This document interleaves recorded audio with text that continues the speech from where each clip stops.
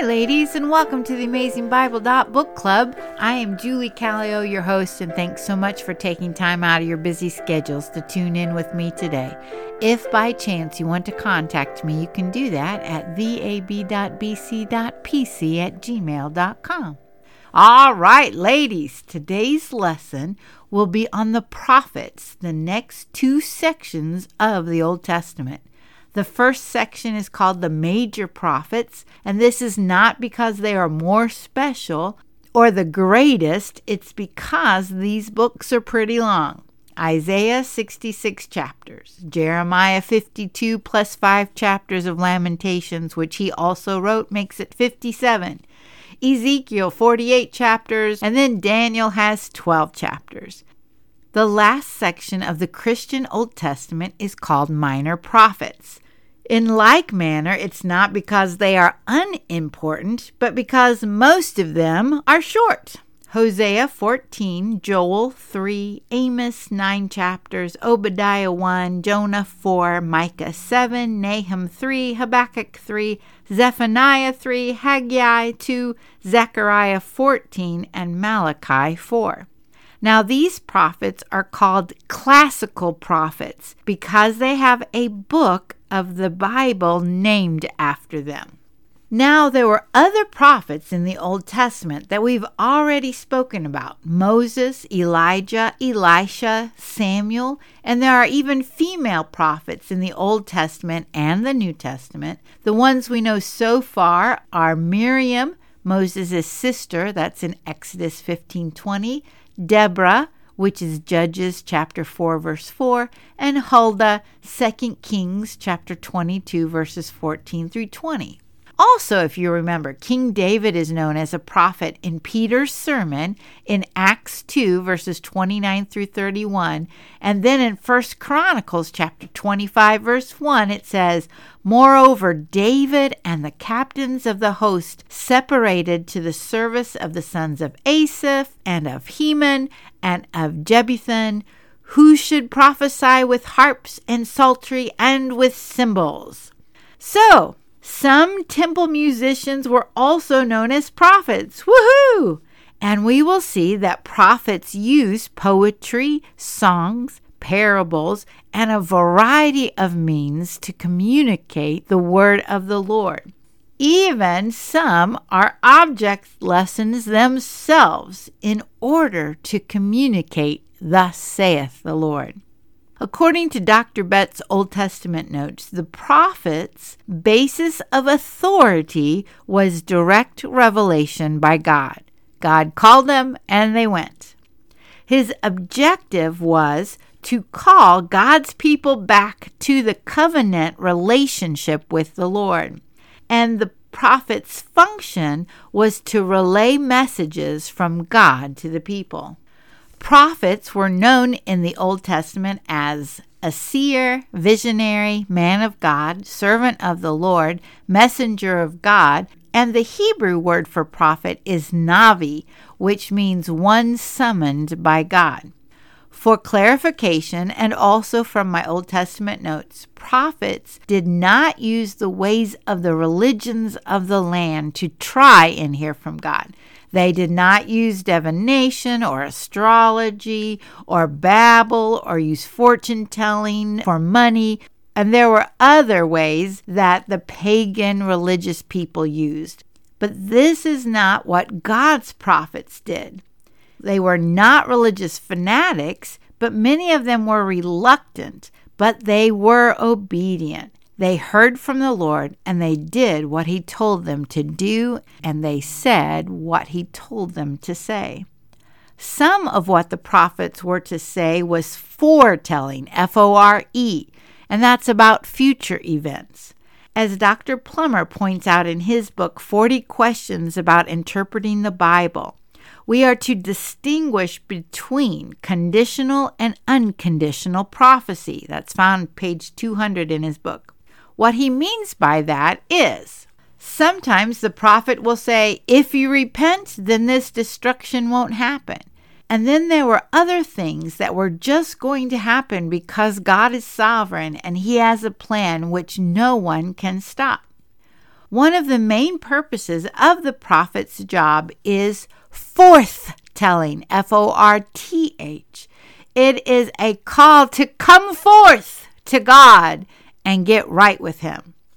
We will discover that these prophets come from various walks of life. For instance, Isaiah is part of the royal family, while others are farmers or shepherds. God uses all sorts of people for His purposes. Now, as we approach these prophets, we will need to understand when and to whom each prophet is written. With all these classical prophets, they are either during the Assyrian time and attack of the northern kingdom, or the Babylon time and the attack of the southern kingdom, or after Israel was totally taken over and in exile, or some are even post-exilic, after they get back from the exile, like with Ezra and Nehemiah. I don't know why prophetic books were put in the order that they are in the Christian Bible.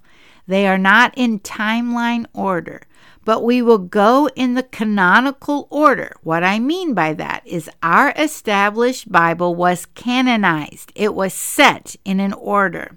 So I will follow that order that is placed in the Bible, and I will not follow the timeline. The earliest prophetic book is Amos, which is around 760 BC. The kingdom is divided. Malachi is the last prophet, and he came around 460 BC. Also, some of the prophets like Elijah and Elisha were mainly called to the northern tribes of Israel.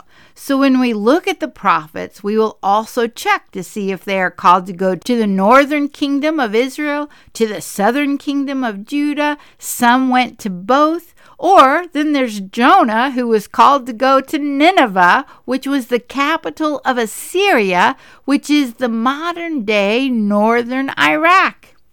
One of the other things Dr. Betts said in class is that overall, God has two messages, either how they treat God or how they treat people.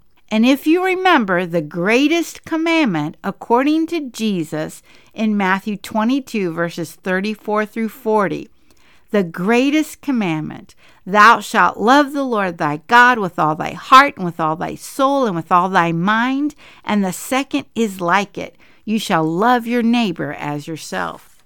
On these two commandments hang all of the law and the prophets. Dr. Vickers heard it said that the prophets were called covenantal enforcers. With that in mind, I want to do 3 things before we close today. The first, I want to do a quick walk through the Bible to where we are so far and how we got there, and remind us of the covenant that God made to humanity.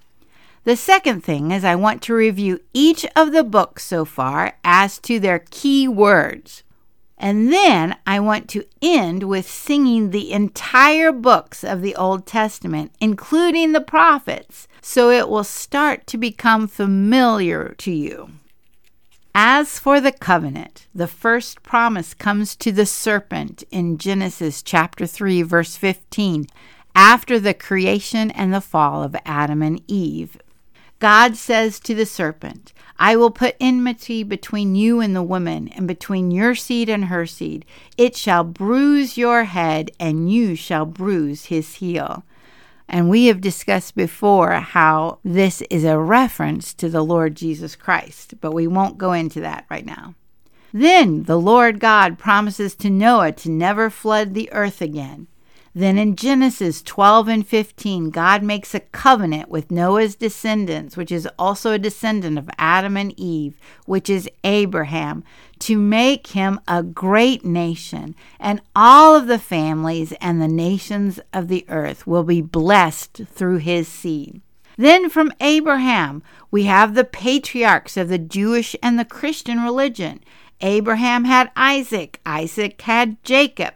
Jacob's name was changed to Israel. Jacob had 12 sons from 4 women. Out of those 12 sons comes the 12 tribes of Israel. One of those sons was Joseph, and his brothers sold him into slavery, which sent him to Egypt. Because of the famine, Jacob and Jacob's family all went to Egypt, and Joseph was there to spare them. Then there was a Pharaoh who did not remember Joseph, and then the Israelites came into bondage. It was then that Moses was sent to free the Israelites. Then God makes a covenant with Moses at Sinai, and basically it's the retribution principle. If you obey me, I will bless you. If not, I'll curse you. We then see over and over and over and over and over and over again that the people always break the covenant. Even all of the big ones like Moses and David. Why? Because we have all sinned and fall short of the glory of God. Yet, God keeps the covenant. He is faithful to it. Why? Because of God's hesed love. His love that's unconditional. One of the purposes of the prophets is to continually bring the people back to God. The next major covenant was with King David, for from his seed there will be an eternal king and an eternal kingdom. Again, this will be fulfilled through Jesus.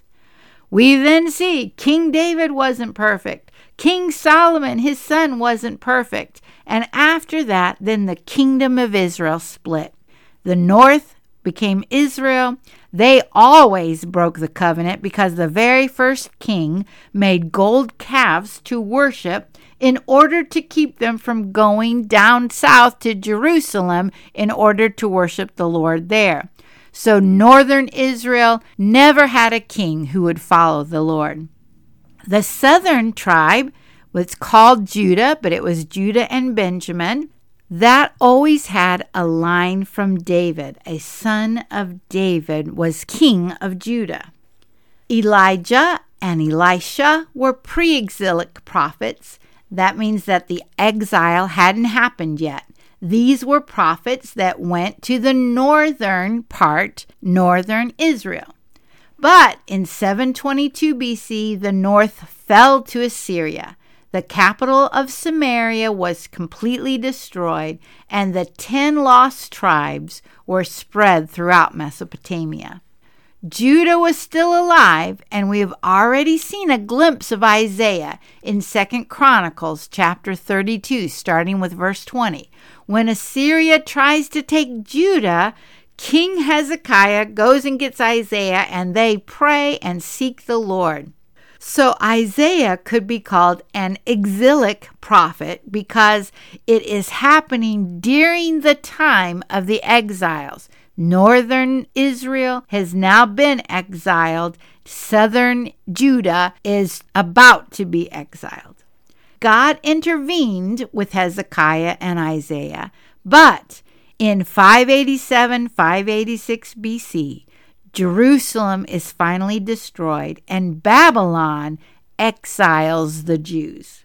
70 years later, the Persian king, King Cyrus, he makes an edict that the Israelite people can go back home. And then during this time, there are prophets of God to draw people back to him, which we would call post-exilic prophets. So now, before we sing the books of the Old Testament, and when we get to the prophets, you can just hear how they go. Let's review each book of the Old Testament. So we have the first 5 books of Moses: Genesis, beginnings, the creation of man, the fall, the nations, the nation of Israel and his 12 sons, beginnings. Exodus, to exit, and deliverance. They were delivered from Pharaoh and Egypt. 3, Leviticus. Leviticus makes me think of Levites, which were the people who led in worship, and therefore the key word is holiness. Numbers.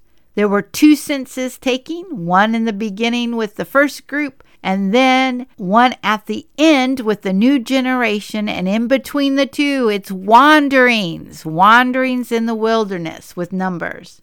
Deuteronomy means second law. It's renewal with that new generation. Now we started the next section, the books of history. Joshua, they now conquest the promised land that God promised to Abraham. Judges, the cycle of sin. In the midst of the judges, there is Ruth, and we see there is hope because there's a kinsman redeemer. First Samuel, Samuel's a prophet. The people cry out to Samuel, we need a king. So First Samuel, the first king, is Saul. Second Samuel, Samuel anoints the second king, which is King David. First Kings, King David's son Solomon, and then after that comes division. So in First Kings, we see the division of the kingdom. In Second Kings, we see the captivity of the northern tribe and the southern tribe.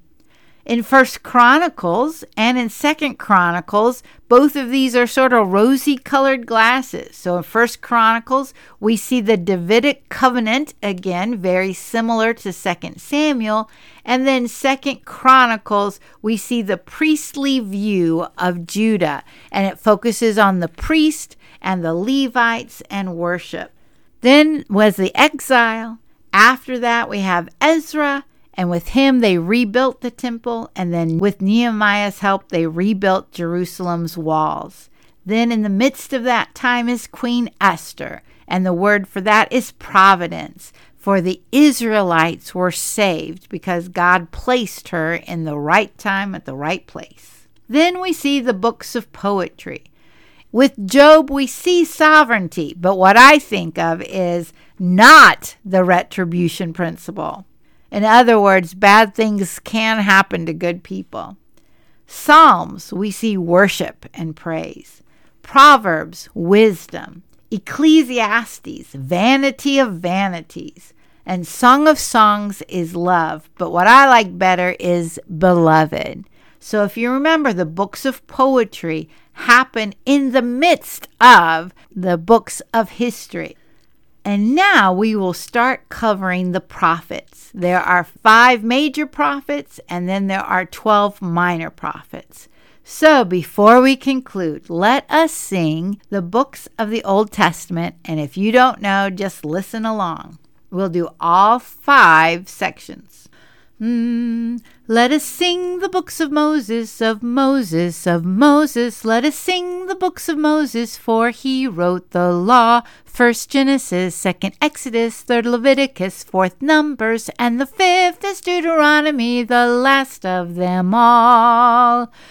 Let us sing the books of history, of history, of history. Let us sing the books of history which tell of the Jews. First Joshua, second Judges, then the story of Ruth, then First and Second Samuel, and First and Second Kings, then First and Second Chronicles, which give us the record, then Ezra, Nehemiah, and Esther the Queen.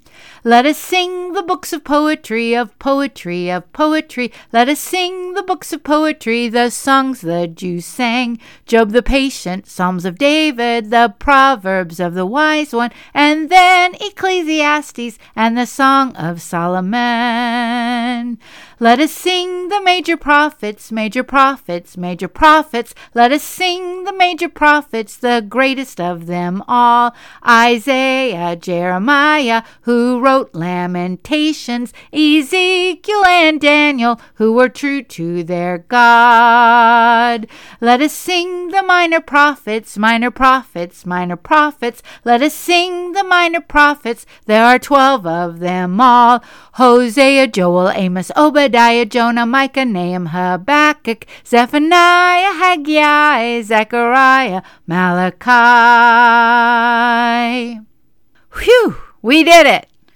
The prophets call the people back to the Lord.